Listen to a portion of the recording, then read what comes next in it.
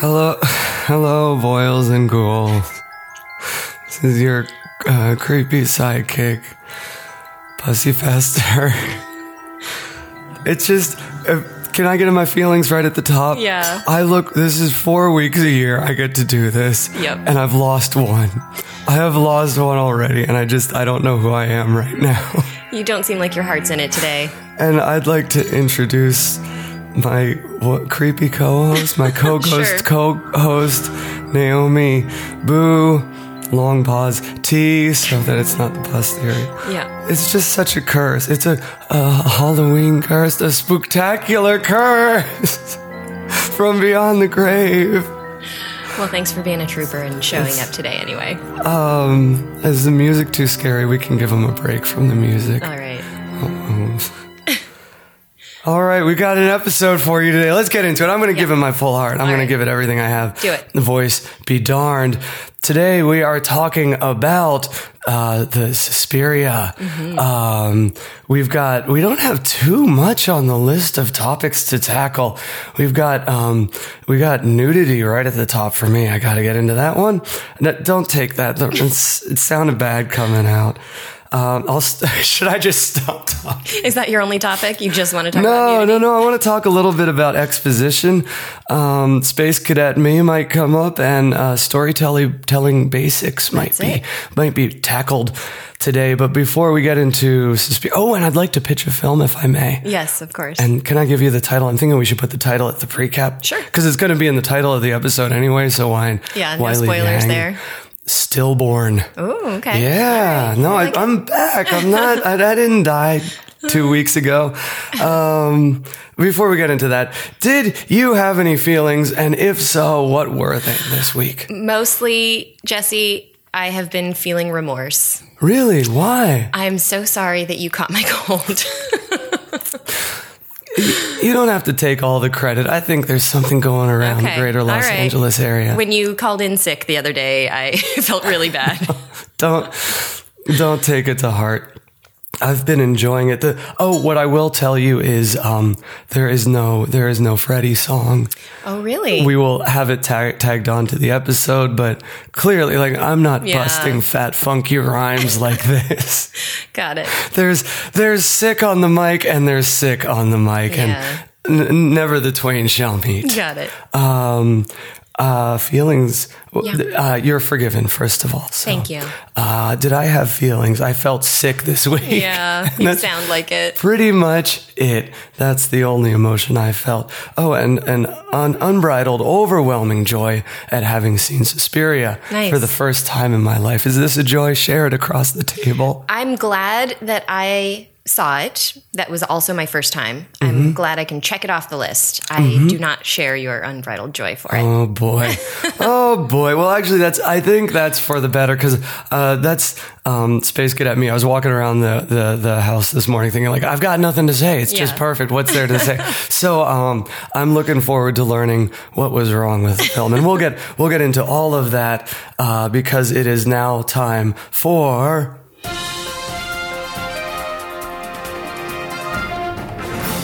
the talk.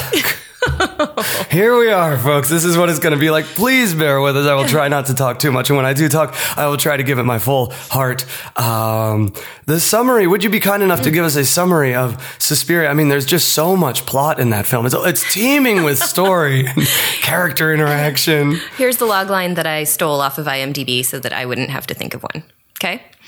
An American newcomer to a prestigious German ballet academy comes to realize that the school is a front for something sinister amid a series of grisly murders. That sounds way more filmic than what we saw. Yep, it does. That is an accurate description of the movie. It is. I think that one of the first problems with the movie is apparent in the logline, which is that the only thing the main character has to do is realize something. Oh, yeah. She realizes it. She realizes it pretty late, and then she does something kind of in the last 10 minutes. With great exposition from those around her. She does very little sleuthing on her own from her hospital bed. Small problem in my mind. Yeah. Let's get to your opinion first, though, because I'd like to start with the good. I loved it. I loved it for two reasons. And the first is that it was just a beautiful film to look at. The whole time, my eyes were beyond entertained. And the second thing about it is this is one of those films that it doesn't hide behind, but I think it has the option to hide behind that beautiful shield of, well, that's not the point of this film. So kind of any criticism that can, and I imagine will, be levied against it, there's always just in your back pocket that, well, that's for other movies. Let's just keep this one purely what it is. Right. And so what is that? How would you describe, what's the point of this movie then? The point of the movie is I took it as a mood piece, celebration of style, maybe not a celebration of substance, and just it's a moving painting, and on those terms, I think it works beautifully. Yeah. On greater terms, it does not, and that's okay, because that's not the point of this one. Well, so I don't disagree with you there. I think it is a visually cool movie, and I think just in doing a little bit of research for this, I looked at some of the reviews that were written at the time it was released in 1977, and then some of the sort of like in hindsight reviews about it, and all of them, even the positive reviews have a problem with the fact that there's very little story happening, and they all compliment the movie on the visual style, the achievement in that regard, but not in the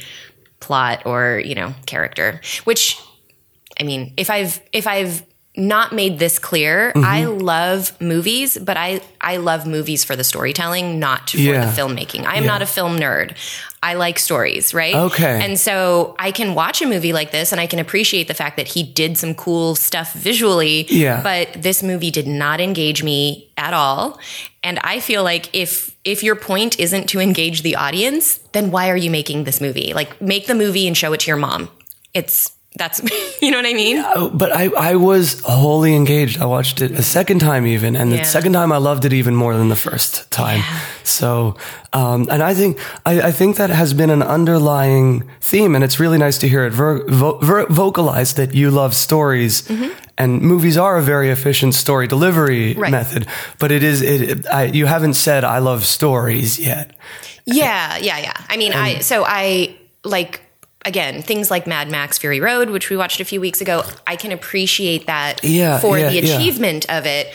That one has a stronger story. So there are things in that movie that I like and that can still keep me on board. But the first time I saw it, I wasn't as impressed, remember? Because there's so much about it that's just visual spectacle. And I'm like, I want the character. I want you to give me somebody to care about, make me care about them, and then put them on a journey, you know? Yep. So. All they give you to care about this girl is that she is caught in the rain. Right. That's it. Which is not enough. Not enough.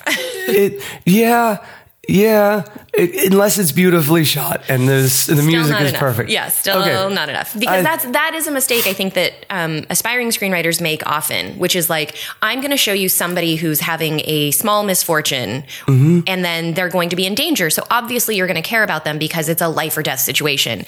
That isn't enough. The people who are reading your script are cold and cynical, and we don't care about people just because they're people. Yes. You have to show us why we care about them. There's also, I think, just in filmmaking in general, especially young filmmakers, and there's that like, it worked for the auteur, so I'm going to give it my best effort. But you aren't Dario Argento, you aren't Quentin Tarantino, and all you're going to do is feel like a cheap knockoff. Yeah.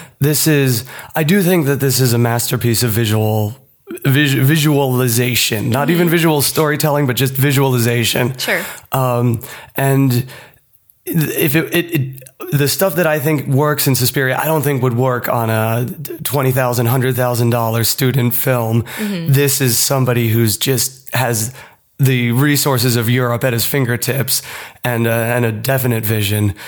Don't copy Susperia or Tarantino. That's your takeaway. I'm in grandpa mode today, if you haven't noticed. Got it. What worked? What did work for you, if anything? Can we say some kind words? Well, so I mean, I think that there are for the year that it was made, right, and the time that it was made.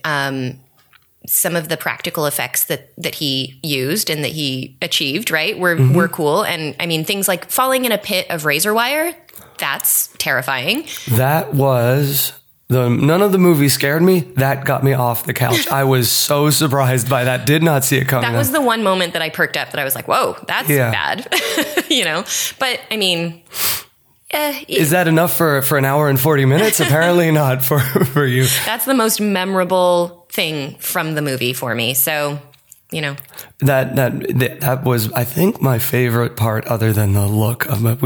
I'll stop hammering that now. I think it's well in the wood at this point. I will say that I may be harder on this movie too because I was disappointed by it. I wanted to love it because I do love horror movies and the legacy of this. And I got to say, I love dance movies. So you put a ballerina in a movie and I'm on board. This should have been a home run. I should have been pleased by this. And instead it's like at a dance academy. Cool. I want to see some really good dancing and some creepy stuff. And I didn't feel like it didn't deliver for me.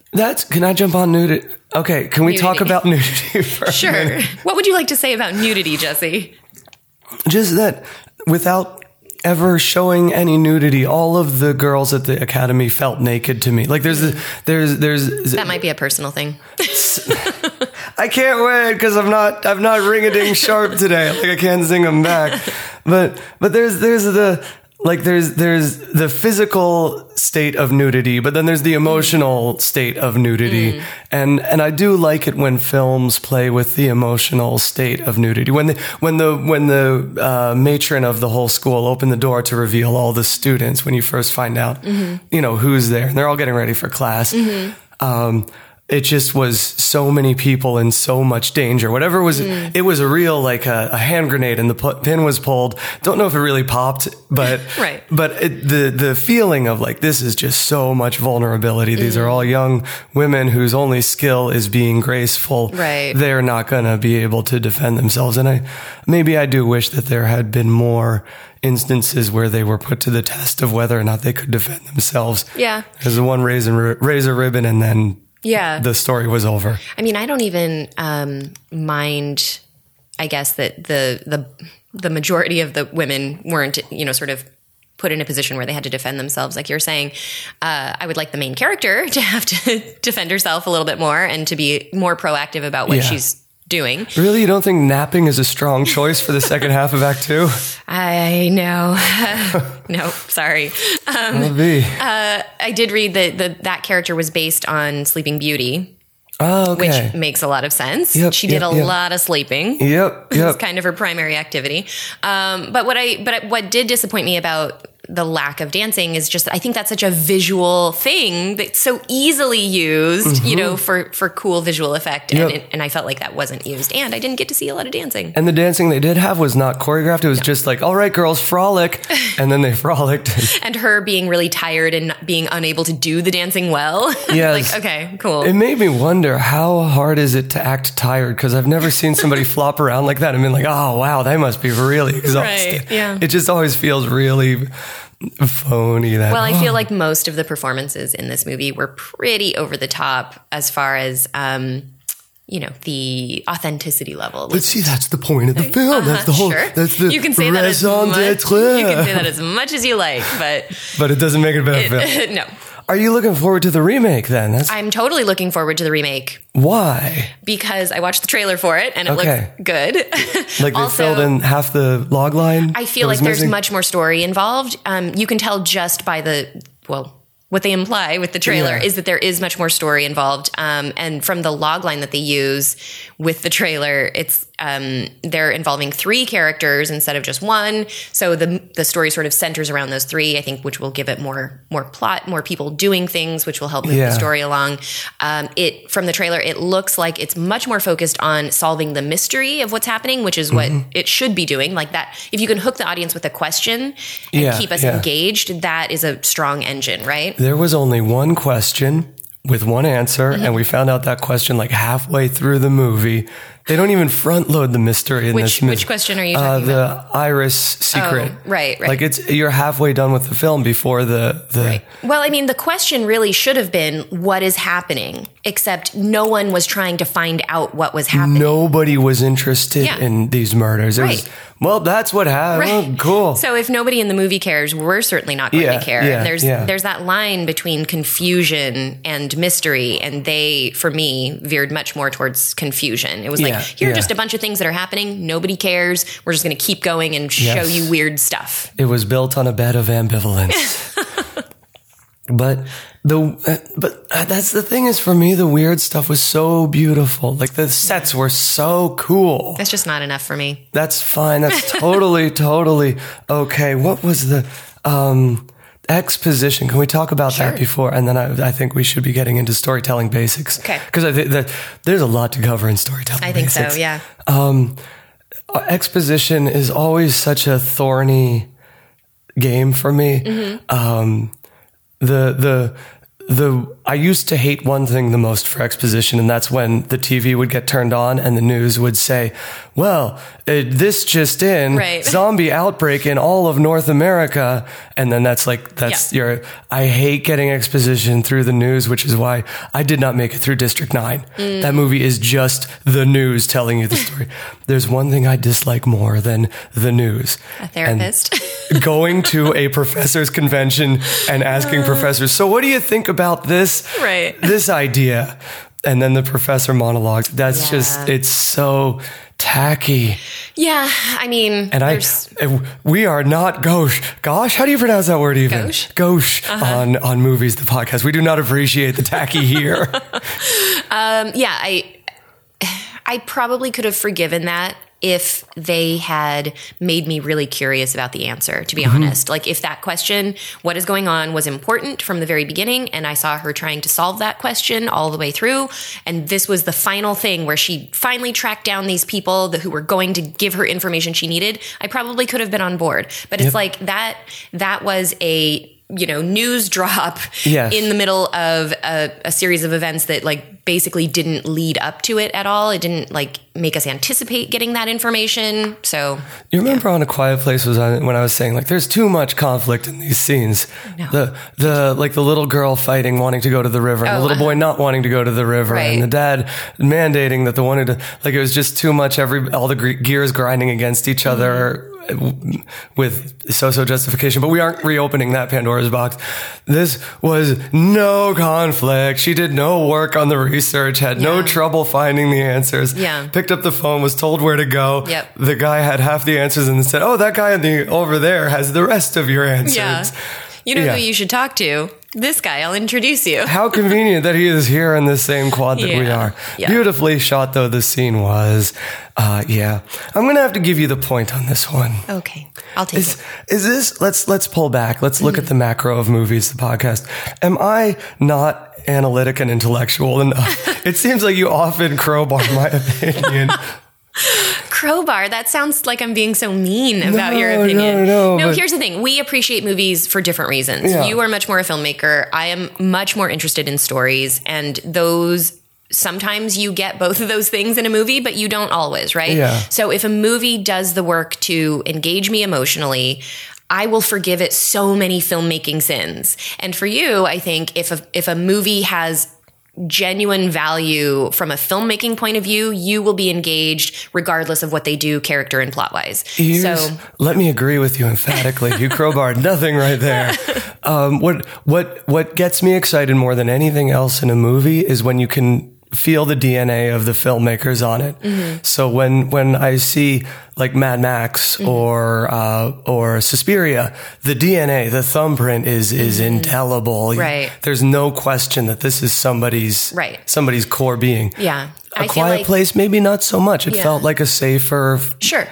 I don't want to say flatter because it wasn't flat, but it feels less. It's a less auteur experience though, right? And I feel like, don't force your auteur experience on me if you're not thinking about me at all. You know what I mean? Yes, I want you to entertain me. I don't want you to entertain yourself. Yes. Are there any auteurs? We're off the rails at this point, but are there any auteurs that do come through with that full on DNA that speak to you personally? Oh, that's a good question.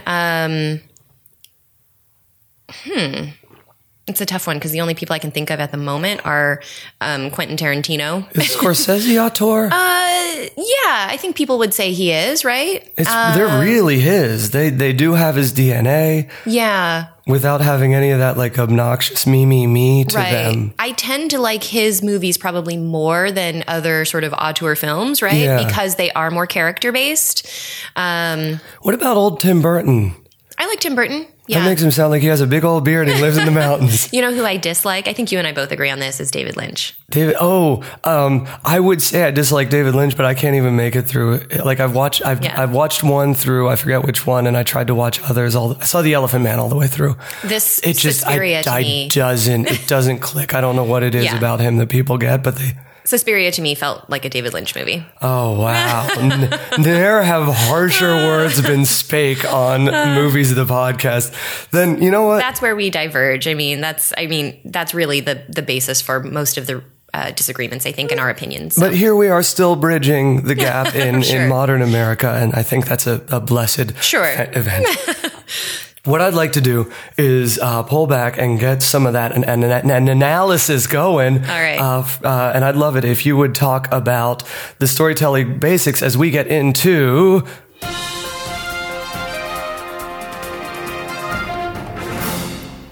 the device. All right. Give your poor throat a break here. Thank you. I will have questions, I'm sure, throughout, because I don't know the basics. Well, so I was thinking, after I watched this movie, and I was thinking that really disappointed me. I'm sorry that disappointed me, but it did. And I was trying to think, what was it? Where did it fall apart for me, right? And that's really, when I'm reading scripts, that's often the same question that I'm kind of trying to answer is, I always say that there are two reader red flags, right? Anger and boredom. And so when you're reading a script, to learn from it, I think if you just read and let yourself be engaged by it until one of those red flags pops up, and then when you are feeling either bored or angry, ask yourself why, right? Like, what is it that's missing from this script that, what's the script not giving me that's making me feel angry, frustrated, or bored? Yeah. If it's, lacking stakes, you're probably bored. If you're confused, you're probably feeling frustrated and angry, right? And confusion is probably because they didn't give you the right information. So anyway, that's a quick summary of how I think you can approach reading scripts to sort of learn and begin to analyze them. But I was thinking about this script, and I was thinking, if this script came across my desk today, how would I have reacted to it? And I think for myself and for most readers in the industry, this script would not make it very far in a contest or, being passed along to anyone else who matters, because they didn't give me a main character to care about, which is the first, if we think about like what is a story, right? And I think the common thing that people say is it's about somebody who wants something very badly and goes after it against great obstacles or great opposition. Yeah. There wasn't someone who wanted something very badly in this movie, and they weren't going after anything. And there wasn't, there was danger, but there's nothing to oppose if they're not going after something, right? Yeah. So those are the storytelling basics that I feel like if you remade this movie, and we'll see if they do this, right? You would focus your efforts on creating a main character that we cared about, who did have a story goal. That's the thing that they're going to be pursuing, right? So make that clear to us. What are they trying to achieve in this movie? If it's, and I'm kind of predicting here on the remake, but if the main character in the remake is still Susie Bannion, is that her name? The dancer? If you know any of the names, you're miles ahead of me. I'm pretty sure it was Susie Bannion. So if they're keeping the same main character in the remake, I guarantee you, well, no, I don't guarantee you. If it's a good movie, if it's a well-crafted movie, what they will need to do is throw her into this situation in a way that makes us care about her, because she is, either an underdog, or she's mentally unstable, or this is her greatest dream and she's given up everything else. She comes to the dance academy, and then weird things start happening. And so there's a question. What is happening? Is it me? Is it them? Is it something I should be worried about? Break into two. She's going to start trying to answer that question and solve her problem of like, I really want to succeed in this dance academy. How am I going to do it? It's going to be by solving this other problem that I have, which is there's weird stuff happening and it's hindering me from getting what I really want, right? So I think that if this script as the original had come across my desk, those would be the reasons that I would pass on it. It would be, I couldn't tell who the main character was because it started out with Susie Bannion and then it went to Sarah, I think, later, right? If you know any of the names, you're way ahead of me. Right. So Susie, when she started sleeping a lot, then Sarah took over and started falling into pits full of razor wire. And then it went back to Susie. But because Susie had been out of commission for long enough and didn't seem to care about what was happening anyway, I didn't care about her solving the problem. And also I didn't know what she really wanted because she was at this dance academy, but it didn't seem to bother her that she was getting really tired all the time and not able to dance. There was no stakes involved there, right? Anyway, so that would have been my first complaint. I can't tell who the main character is. I can't tell what they want. And nobody's trying to do anything. And so there's just no narrative momentum in the script. That would be my main complaint. Okay. Sorry. That's fine. Sorry to tear apart your favorite movie. No. You're fine. And you're bringing up a lot like sometimes we got to review the basics. That's okay. Yes. So those are the basics. So when you are, and these are things that you're doing very well in the pitches that you're giving to me, right? You're giving me a main character who wants something very badly. Sounds like you're challenging me to pitch really well today. I am. It's in your genre. It's in the genre that you love. That I can't do well, as we've established time and again. And it's inspired by a movie that you love. But yes, giving me a main character that I can care about for some reason, showing me what they want and why they want it is vital. And then showing me that they're pursuing that thing, even though there are lots of things standing in their way. That's are going to hate today's pitch. Oh, great. So am I just going to be repeating myself? Yes. Yeah. You're going to feel anger and boredom by the time I'm done pitching. Can I just bring up one example really quick before we move on to the pitch? Absolutely. We can keep going with storytelling basics because there's a lot they missed. They didn't do any real 3-act structure.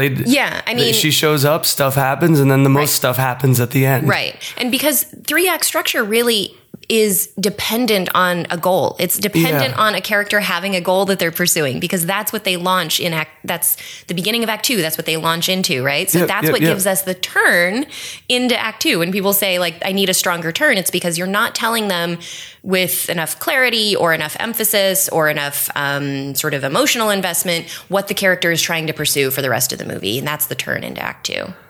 I always like I think of Act 1 as the question and Act 3 as the answer. Like what? Oh, or something, whatever it is. That's the simplest version of it. But this asked no real question in Act 1, answered no real question in Act 3. Yeah. I think of Act 1 as context, Act 2 as complications, right? To the story goal, and then Act 3 as resolution. But you don't have why don't you go context, complication, conclusion? Because then you have... I'll start using that. Yeah, they got the alliteration. But I like resolution because it really is the resolution of the problem. And the emotional stuff. But resolution. Consolution. Boom, we're brilliant. Done. Ring the bell. We're out. So the example that I wanted to bring up just for contrast, though. Have you seen Black Swan? The first half. You did not like Black Swan? Well, look, here's the thing. I'd already seen The Wrestler. Okay, and that's fair. Those movies were actually conceived to sort of be one movie and split apart. So No. It was, and I just I couldn't. It was not fun for me. Like, I get it. She's gonna go into the absolute bottom of human depravity, and she's gonna wreck herself for whatever this is. So I actually think Black Swan is the better version of Susperia at this point. Wow. Yeah. Why? It's a bunch of dancers. Because it's a better film, first of all. Well, I mean, if you think about it, like, a lot of the elements are similar. It's dancers in not really a dance academy, but same kind of idea. Yeah. They give us a character that I can care about right away because they show me that this is a girl who is under the overbearing protection of her mother and desperately wants to get out and be her own person, but her mom's basically holding her hostage. So I can empathize with her right away. They show me that she wants something very badly, which is to be the prima ballerina. She auditions. She's struggling to get that role. She gets the role. And then she's slowly losing her mind, which is getting in the way of her fulfilling her biggest dream. So I care about that, you know? That's the one where she reads the cast list and someone else is at the top when she reads it. Like, she misreads it and says congratulations to the girl who didn't get it? Similar. She thinks that the other girl got it because she thinks she blew her audition, basically her little private audition with the dance, the director. Oh, okay. She thinks she screwed up that meeting, and because she kissed him, I think, or he kissed her and she bit him, right? Mm-hmm. And so she assumes that he's giving the role to the other girl.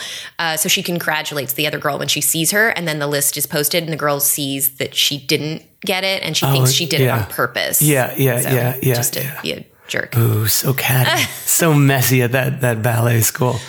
Well, if I had to pick a dance film that this is most like, I would go with Magical Michael. My favorite dance movie. Yeah, similar genres. Similar themes. They really explore them in similar ways. I can get behind Magical Michael because it Maybe gave me characters to care about. I would say I do think part 2 of Magical Michael has as little story as Susperia has.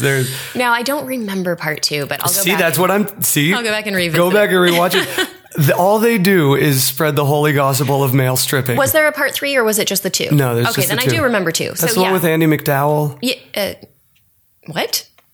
Andy McDowell. Really? Yeah, North Carolina's Pride and Joy. I remember Jada Pride Pinkett. and Joy. I remember Jada Pinkett. Oh, yeah, she's at the thing at the end? Or is she at the dinner party? Screwing up all of these. Okay. Well, since we're not actually watching Magical Michael this week, we don't have to move on. Let's move on to...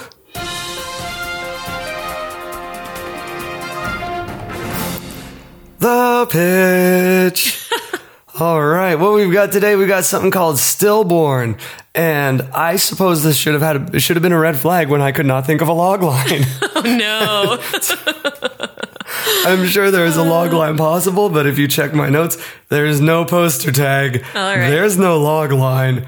So, well, that is a creepy title, so you're off to a good start. And it is one that is hauntingly not already taken by another movie. I checked IMDb. There might be like a short film or something, but I honestly think that's because that's right there on towing the line of taste. Mm-hmm. And that's where I feel most comfortable. All right, you ready for Stillborn? Yep. So I'll get into it. There's no log line. I'm really coming up short. I didn't do my homework. That's all right. Let's hear it. Meridine is our main girl. Okay. She's a newlywed. Now, this whole film, one thing that's important is this is kind of maybe sort of an auteur film. Did you see not Lord of the Rings, Little Shop of Horrors? I did, yeah. You remember the Somewhere That's Green song? No. Where Ellen Greene is dreaming about a better life than Skid Row. Yeah. This whole film takes place in Somewhere That's Green, that kind of like homes and gardens from the 50s. Other world of perfect homekeeping. So she's a newlywed. She is ready to pop. She's got that bump. She's very excited to glow every day. And she's got a book club called the Ladybugs, and they're all a tizzy with excitement. She's going to be the first mom of the Ladybugs. Of course, they went to high school together, and then whoever went to the 2 years of secretary college. So they've been friends for a while. Is this actually a period movie? Does it take place in the 50s or just that vibe? It takes place just this side of reality. Okay. Like it's not 1950. It's not tethered to America. It's a world that looks like the 1950s, but it's not necessarily. Yeah. Okay. Yeah. Outside of time, outside of reality film. And can I talk to you for a minute off topic? Sure.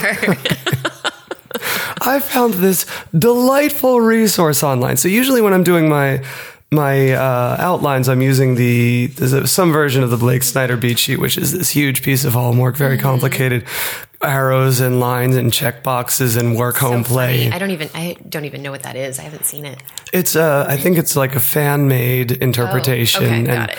Endless complication of the Save the Cat. I was plucking around online and I found this place is called writeandco.com. And there were this thing called the springboards, 7 springboards and 8 sequences. So I thought, like, why don't I wean myself off of this endlessly dense piece of writing equipment and get on, like the Gazelle. Sure. So instead of the CrossFit. Are you about to tell me that you switched from Save the Cat to my requested or my suggested method for outlining, and then you came up with a story that you couldn't logline? I feel like this is not an endorsement. But it's not your fault that I couldn't logline it. All right, I'm not putting that on you. What I liked about the springboard thing was that really like stimulus response based, which is a good way to get ideas out in the beginning. Yeah. And this one was helped a lot by like, what's the stimulus? What's going to change in the world? And then how do the people respond to that? Then what changes? What catches them off guard next? Well, good. I'm glad that was helpful. So it was, and it came at a very timely point, and I'm glad it was there. All right, we'll get back to Write and Co at the end of the show when we do our names and plugs. Springboard 1. Okay. The baby is born dead. I shouldn't have sounded so celebratory. That was a strange delivery for that piece of information. I'm a bit loopy. I've been sick for a week. Cut me some slack. So sequence 2 is really the for sale, baby shoes never used sequence of the film. Okay. Where their world becomes very dark and very cold. And how do we process this? What do we do with this? How do we go on? Yeah. Springboard 2. The depression is sinking in deep. I mean, sequence 2 is kind of the curve down. But what happens is that her husband isn't the ally that one might hope for. I mean, this is like that alternate 50s-ish world. Yeah. And he just doesn't have the vocabulary or the understanding to process it. And the best he can do is, like, hey, you just got to fake it till you make it, love. That kind of thing. And like, just go back to what you were doing, and soon enough, it'll be what you are doing. Yeah. And I'd love to talk to you more, but I really have to get back to work. He's an upwardly mobile fella. Tells her, fake it till you make it. Okay. Any thoughts, questions? No. Huge problems so far. Sequence 3, then let's get into it. She gets a part-time job as a meat maid. Dude, is that a thing? What is a meat maid? Like, so at a... vending meat? Yeah. At a butcher, there'll be like the back where they do the carving. Is this a 50s thing? Or a Pennsylvania now thing. Okay. We I've still never have heard that phrase before. Meat maids, and the meat maids are at the front. Got it. Okay. Like they'll be the ones cutting once the hocks are pared down from the animal. I like it. I learned something new. Cut them up and wrap them up and give them to you. And they chat and giggle. It's like a lot of the Mennonite girls do this job. Okay. Interesting. So she gets a job as a meat maid. This is not to say that she's a Mennonite. It's just the job. She presses the dresses. She hosts the roasts. She washes the linens. Is this too bouncy for the type of pitch it's supposed to be? It's an interesting tone. But remember, we're like going for that kind of veneer so feel of it. You're sort of going like absurd horror. That was horror, not horror. Yes. Not absurd, but it has kind of like this pasty coating on top of it in my mind. A little bit like John Waters, but I want he doesn't ever get creepy. Like if the creepy stuff could be really creepy. Yeah. I mean, it is, I guess, a little bit Tim Burton, right? Yeah. Okay. And the depression could be really depressing, then I think we can have a lot of fun with this veneer and this kind of somewhere that's green feel. She washes the linens, and every night after her husband goes to sleep, there's a half bathroom in the basement that she goes down to and just weeps uncontrollably and can't seem to get herself to sleep. The best she can do is just cry until there are no more tears, and then go back to bed until he wakes up. So that's her life. Okay. Springboard 3. One day she is washing the dishes and she drops a glass and it cuts right on her hand, and she's standing there watching the blood come out, and there's no pain to it at all. Like she's watching it with curiosity and intrigue, and, playing with it in her hand, rolling it around as it goes down. And then she picks up one of the shards of glass and just like goes along her arm and cuts it open and feels no pain either there. Like there's no way to show feeling no pain, just that like blank. It's not bothering flat. her. Yeah. Just a fascination, curiosity. So there's that large gash down her arm. And then we get into sequence number 4 where these wounds are festering, and she picks at them at night, and she can keep the crying at bay as long as she keeps these guys open, and sometimes she has to open up new ones.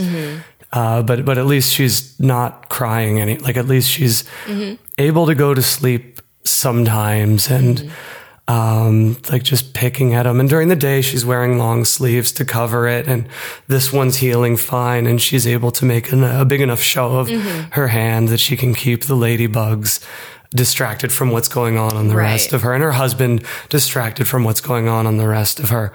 So she just keeps it hidden, and all is well. All is too well. There might be problems, but this might not be a good long-term solution, is all I'm hinting at here. Sure. Springboard 4. She's so like happy. She's able to go out and be herself and talk to people as long as she can keep herself medicated in this way. And she's such a delightful meatmaid that her boss offers her more hours, but those more hours are back in processing. And she takes the hours. She's going to go back there and do the butching work. Or butchering. Butchering, I think. Butching. Sure. I thought maybe that was a Pennsylvania thing too. No. So good Lord, everything is so fantastic. Here we are on Springboard 4. Walt is convinced that his wife she faked it till she maked it. All well. So he's going to go finally take that big business trip. They're just setting up another branch in another city. And he's been invited by the head of the company to oversee staff training. And he's going to be gone for several weeks. And this is great. You've got a full-time job. I can go do this other job. We're going to be fine. This is all solutions have been accounted for. So he heads out, and we go on to sequence 5, if we may. How are we doing? Good. Yeah. Okay. Empty house is too much for Meridine. The processing room of the butchery becomes home for her, because she feels a real kinship with the meat that she gets to cut up all day. And necrosis has taken over her flesh, like, because she won't let it heal. Like, it's just all this dead skin, and the death is spreading throughout her body. And she's obviously pulling back from book club, missing more meetings, leaving early if she does show up, acting strange if they bump into each other at the grocery store. Things are not going well. The cracks are starting to show. Springboard 6, she starts compulsively putting meat in her pocket and taking it home. That's weird. Soon she fills up the fridge but doesn't stop. So she's filling up the counters with all this meat. So her house is just becoming a host to pounds and pounds of rotting meat, as is she. And the flies come, and with the flies come the maggots, and they find home, not just on the food, but inside of her. And she doesn't reject them at all. Have you done any reading on maggot therapy? No. Please don't. And we'll leave it there. Okay. We don't want to lose any more viewers. I know we just lost half our audience on that sentence alone. Sequence 6. House and her are rotting terribly. There's no win happening at all. And outside, she's universally avoided. When she goes to the grocery store, the aisles clear out. She has the stench of death on her. Processing is the only place where she can breathe, where people aren't repulsed by her, because it just smells like death and rotting animal, or it smells like dead, bleeding animals anyway. So she blends in fine. Nobody is repulsed by her. She's wearing, the mask and the arm guards and the full suit, the gloves and aprons. So there's no real hint of what's going on actually inside of her body. So she can breathe easy there. Springboard 6. So there's kind of like this weird piece going on inside of her that is not peace at all. Springboard 6, if we may. One of the ladybugs comes to check on her after she's missed several of the meetings of the book club, and is horrified for obvious reasons at what she finds at Meridian's house. The ladybug calls Walt, who speeds on home and into Act 3. Anything so far that's jumping out? Are we good? So I actually really like the idea of the story, and I get the sort of, I think style-wise, you were talking about kind of a glossy veneer to this. So there's a little bit of remove, right? Because the one thing I think that that stands out to me as missing right now is a sense of what's at stake. So, and that's not a pun. That is not a pun. Because you don't do that as far as I know. I don't think of them. But so that's the one thing that's missing, but I don't know that that's entirely a problem if, like, just for example, if you were going to make this movie and it was your auteur film and you wanted a certain distance and remove, that lack of stakes might not be an issue for you because you want us to sort of be observing this story, not necessarily emotionally in this story, right? Yeah. So that's my one comment right now. But I think that again, I based on what you would be trying to achieve if you were going to make this movie, I don't know that that's necessarily a note that you need to take. And I'm setting up one of those, well, that's not the point of this film. But here's the thing is what I would like to talk to once we finish Act 3, what I would like to talk about with you is what could we do to make the audience like latch on to this main character? Because if you don't have that, then it's kind of like a third person perspective of like, ooh, that's kind of silly at the beginning and ooh, that's kind of gross as we go down the spiral. But if it can mean more than that, why would we not try to embed a little bit more meaning and pathos into what we build? Yeah. So let's plow through Act 3 and see what we can do to clean this self-indulgent mess up. Sequence 7. Walt arrives and is wholly unequipped to help his wife out of the place she's in. This is like way out of his league. And that only gives her more reason to turn inward, that her unhelpful husband is there to not help her.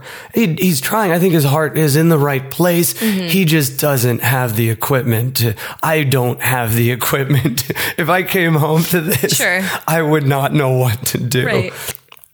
And Springboard 7, don't know if this counts because this is internal and not external really, but Meridine doesn't want saving. She prefers the company of the meat and the maggots to anything else she's known in this world.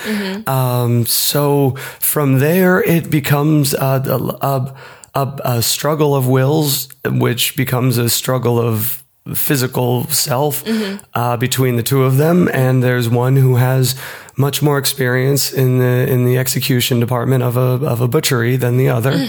So you can guess where it would go. And all right, cool. What can we do? How can we fix it? So a nice dark ending. I mean, I like that.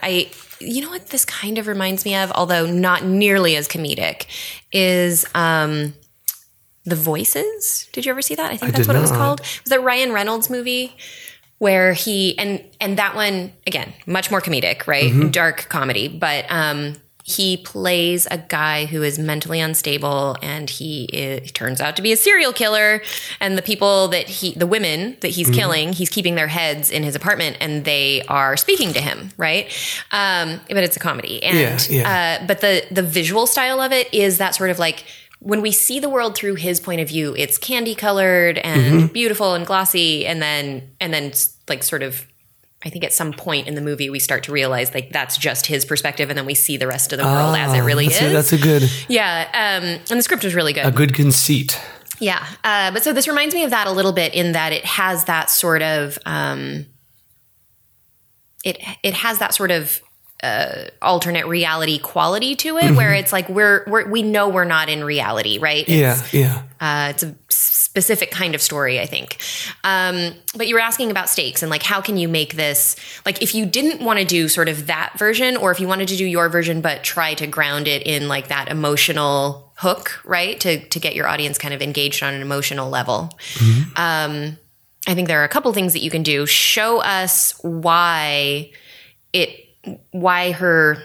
So you were saying, let me just back up. You were saying that she doesn't really want anything, or she's not really trying to pursue anything in the movie. But I think she is. I think what she's trying to pursue, basically what her husband tells her to pursue, is getting her life back together, right? So she has had this devastating loss, and she's trying to put the pieces back together and find happiness and peace again, right? Or find some way to go on, right? Even though that's not a, concrete external thing, so that makes it a little bit more difficult to plot around, that is a strong thing that she's trying to pursue. And I think it's a relatable thing that people can look at. So I think in the first act, one of the things that you can do in your context section is show us why that's so important to her. Is it that, she is, the tropey version is probably she had some other loss in her past that this baby was going to make up for. And so now having lost the new baby, she feels like there's no reason to go on living. Right. Yeah. So what she fool me once, shame on you. Fool me twice. Right. Shame on me. So she's misguided in her efforts. That's not the expression. Once bitten, twice shy was the expression my brain was looking for. So close, please. You can blame the cough syrup. It's okay. Please continue. Yeah, I'm sipping scissor, y'all. But if you can show us why that baby that she lost mattered so much to her, so that we can kind of emotionally get on board and want her to find a way to go on. I think that can be enough, because then we see her weird way of doing it. It's sort of like, oh, I really want her to succeed, but this is a really weird way of doing it. I think that's actually a really fun way to do a story, is if you can get us on board with the character before things go weird, and then we're rooting for them even when they're doing weird stuff. And so it's like a weird sort of cognitive dissonance for us, that we're rooting for her, even though she's putting rotten meat in her pockets, I think that can be a really interesting way to kind of get us on board with her.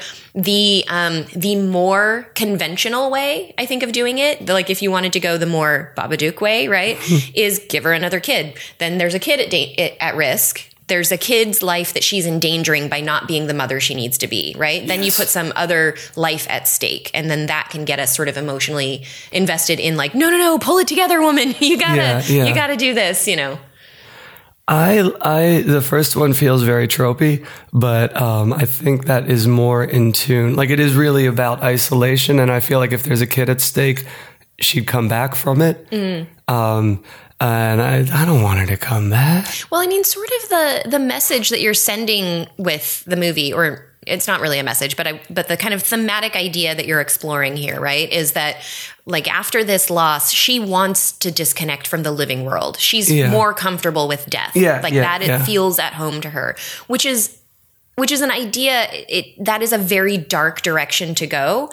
And I'm not sure that lends itself to a movie where we're sort of all that emotionally engaged with the well, I take that back. I think you can do it in a way that we are emotionally engaged with the character, and because I'm such a good writer. Yeah, that's why. No, I think it's all about the context. It's setting it up in the beginning, getting us on board with her in the beginning, showing us why this was so devastating to her. It's obvious. You get a shortcut, because I think anyone could sort of look at that situation and go, "Ooh, that would really be terrible." But I think the work that you do around that, to show us just how much her life is falling apart, and probably even if her husband doesn't have the tools to sort of help her, if you can show us the genuine love between them, so that we know that there is something that she's losing by leaving the living world. You know what I mean? He does love her. And I think she loves him very, very much. It's just more than they're ready for. I think about that movie, A Quiet Place, because there were two things I think that movie did really well, in the first act. It started showing us a family that really cares about each other, and they're trying to protect each other in the most dire of situations, right? So them caring about each other makes me care about them. And then also they had that little short scene where the husband and wife dance together, and that cements that sort of feeling of this is a couple who you're laughing because you hated that movie. But this is a couple who cares about each other is what that said to me. I'm such a brat. If I was making that film, it would have been an Emily Blunt song that they were listening to when they danced. Emily Blunt song? Doesn't she sing? I don't think so. Who am I thinking of? I don't know. Cut, delete, back to one. Stick to your obscure rap songs. I just dropped one on your screenwriters. Oh, you did? Yeah. On the forum. You can delete the post if you want. I'll look it up. Very obscure. This one's very, very obscure. Anyway, no, I do agree with you, and I like A Quiet Place after we discussed it, and then more after I convinced you I was right. Yes, after you crowbarred my stubborn self. Oh no! No. What's wrong with liking something more? You can't say, "Oh no," if I'm happier. That's true. No, but. Is it too pat? Is it too easy that she wants to name the baby after her mother who died in childbirth when she was born? Is that too Star Warsian? I don't think so. I mean, I think if you can find a way, again, we're talking about exposition, right? If you can find a way to get that information out. Oh, you can do it in one line. You can do it. The husband and wife are in bed together, throwing names back and forth, and the husband proposes her mother's name. Yeah, there you go. And she, really? I hadn't even, and then they're settled. Yeah. Yeah. Yeah. And you'd need one sentence. You wouldn't do it like a monologue. Yes, absolutely. I think, get it in there. Get it in there before the tragedy happens, and then it doesn't feel as much like you're trying to turn. No. That would be part of the setup, part of the happy moments. Yeah. Of getting ready for the arrival of this child. I think that would work. And I think they'd be on the side. And to have one of the disservices I did this pitch was not giving her a friend to represent the ladybugs. Like I want her to have somebody. Our Greek choir it doesn't even have a name in this pitch, which is a shortcoming of the pitch. She should have somebody to bounce ideas off of who isn't her husband. Yeah, I mean, I think it's okay though, because you do, even though you didn't name them, you represented this group of friends that she had that she's very clearly pulling away from. Yeah. I mean, what I think is really interesting about the idea, and I think very clear in the pitch, is that it is a story of someone who is withdrawing from the living world, right? And it makes total sense. Obviously, there was a tragedy that precipitates this, and then she starts doing this, and it takes an interesting, quirky turn in that the way she does it is by surrounding herself with rotting meat, essentially, with death. Meat. The meat budget is going to be ridiculous on this one. Yeah, so I like that that strange hook of it. I think that is unique, not something I've seen before, and the emotional component of someone who can't deal with the tragedy that she's experienced, so she's withdrawing from life. I think that is really cool and interesting and and engaging. I was sweating bullets after that first half of this episode. I actually think the version of this movie that I prefer more is the one that isn't as removed, that isn't as glossy 50s, whatever. That's totally fair. And that's like a hiding safety place I think a lot of filmmakers use is like, aren't we being ironic? Right. Like I think the grounded in reality version is more interesting to me, because then it's like, oh, then you really get me into the very real emotions of a person who could do this realistically, That's fair. And I think that's a good note, not just for me, but for a lot of beginning filmmakers and a lot of filmmakers in my generation and below, is ease off the irony throttle. Like, I think we lean on that a lot. And people can you build a career on snickering disconnectedly from the world, from the back of the room? Like, is that really enough to hang your hat on for film after film after film? Right. Even if so thank you for the feedback. I think we polished that one nice. I think you polished that one nicely. No, I mean, I like the idea of it. I actually do think you could write that very quickly, like you were saying, and have a nice little. It has a wicked sense of humor to it because of the ending. So I think that is the kind of script that you write it well, and it's this tight little horror movie that's just quirky enough and has a wicked sense of humor because of the ending, that's the kind of script that gets passed around. It makes me think of, you've probably never read it, but Jeremy Slater wrote a script called Pet, which made the blacklist, and people, thought that was so great. And it is. I really liked the script.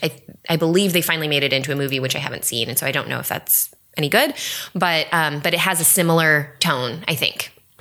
Just a quick word on people who on pitching a lot. There's the have you read or have you seen? I'm spending all my time writing. I would love to see and watch more movies, but I'm so blocked up. You're watching a movie a week. What are you complaining about? I think one a day is the prescription if you want to be a top level filmmaker. It's auteur, to be sure, one a day. It's very hard to watch a movie a day. I did that last summer. I did 31 movies in July. I watched a movie every single day. It is very difficult to do that if you do anything else in your day. Yeah, if it's not your job, it is very difficult. Yeah, yep, I agree. So good. Cool. Good pitch. Are we good? Yeah. Then let's move on to...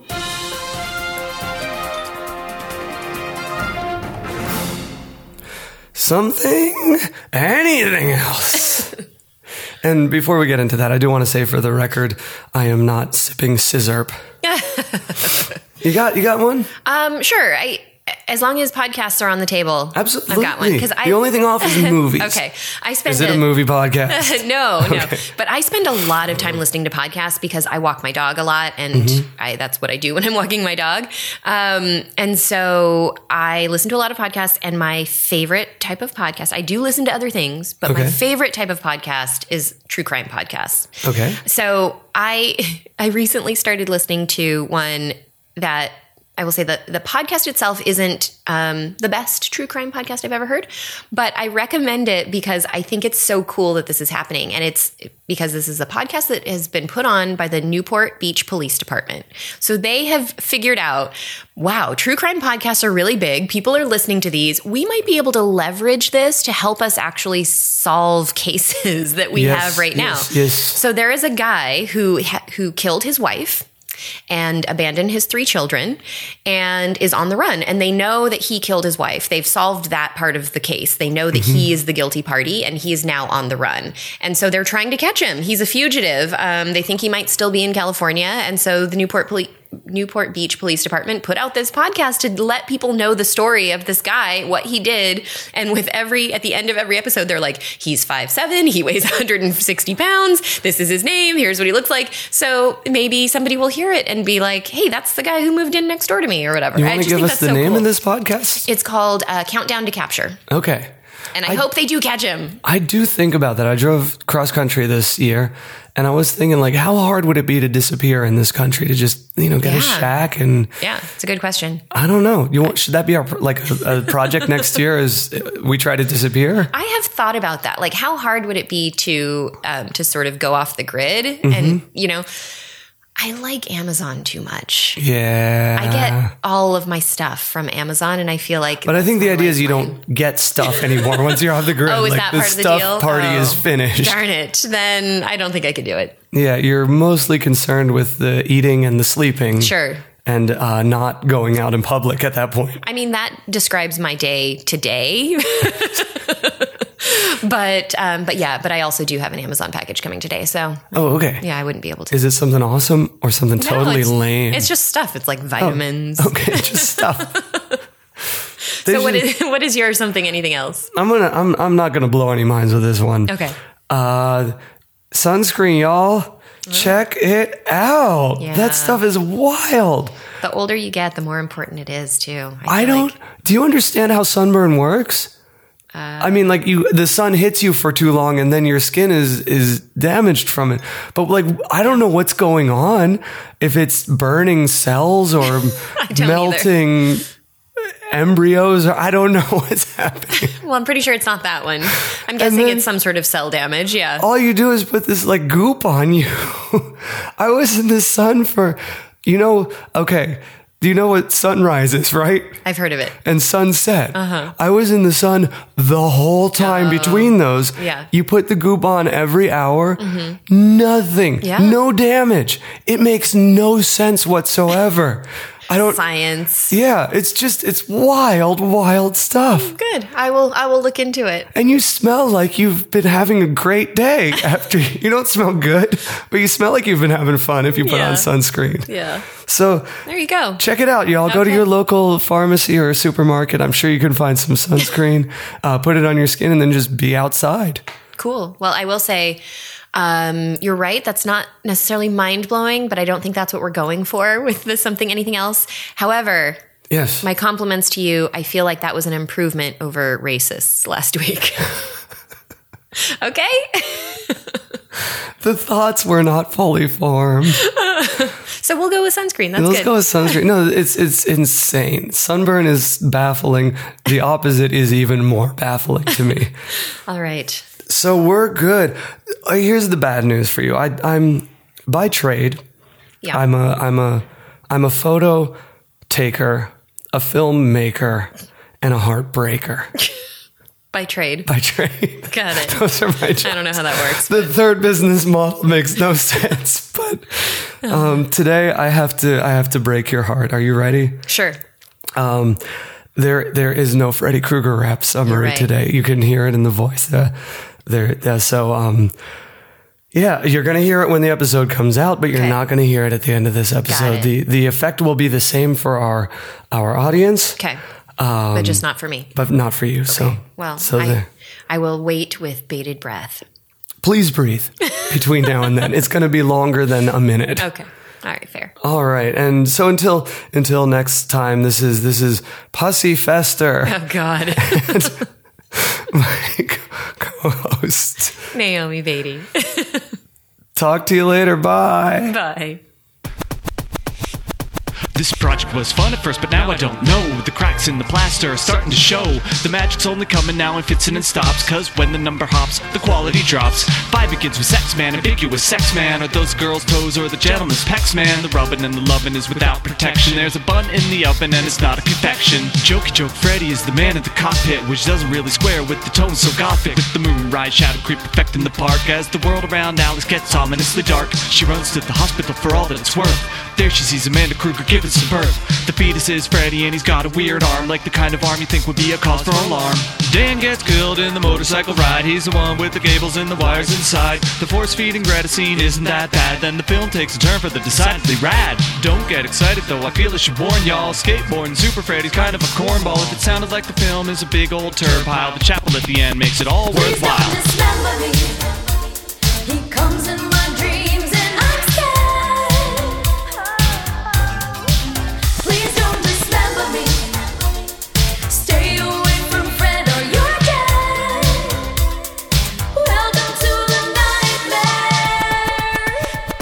Oy vey, new line, you just keep getting cuter. Part 6 takes place 10 years in the future. 10 years in the future from when y'all say 10 years from the moment you decide to press play. Kicking off, it's okay if you're not impressed when Freddy cosplays as the Wicked Witch of the West. That's all it takes to set the tone for the knee-slapping, eye-rolling one-liner groan. Back to the psych ward, back to the time loop. Nobody wants new ideas more than I do. Writers are frazzled, fraying their wits. Instead of inspiration, they're playing the hits. Carlos is the first to meet his Fredular Doom. It plays like a dark Bugs Bunny cartoon. It's the pin drop gag generations adored, followed by the knife scraping on the blackboard. Can't say the picture play is wholly inept. There's a cameo by Mr. John Christopher Depp, but the bad parts are really shitty and lame, like when Spencer gets trapped in a video game. It's kooky bazooky like late career Kanye. You'd swear to God the film is from the mind of Joe Dante. Freddy's another friend, that's just the way he acts. The bastard son of 100 maniacs. Please don't dismember me. He comes in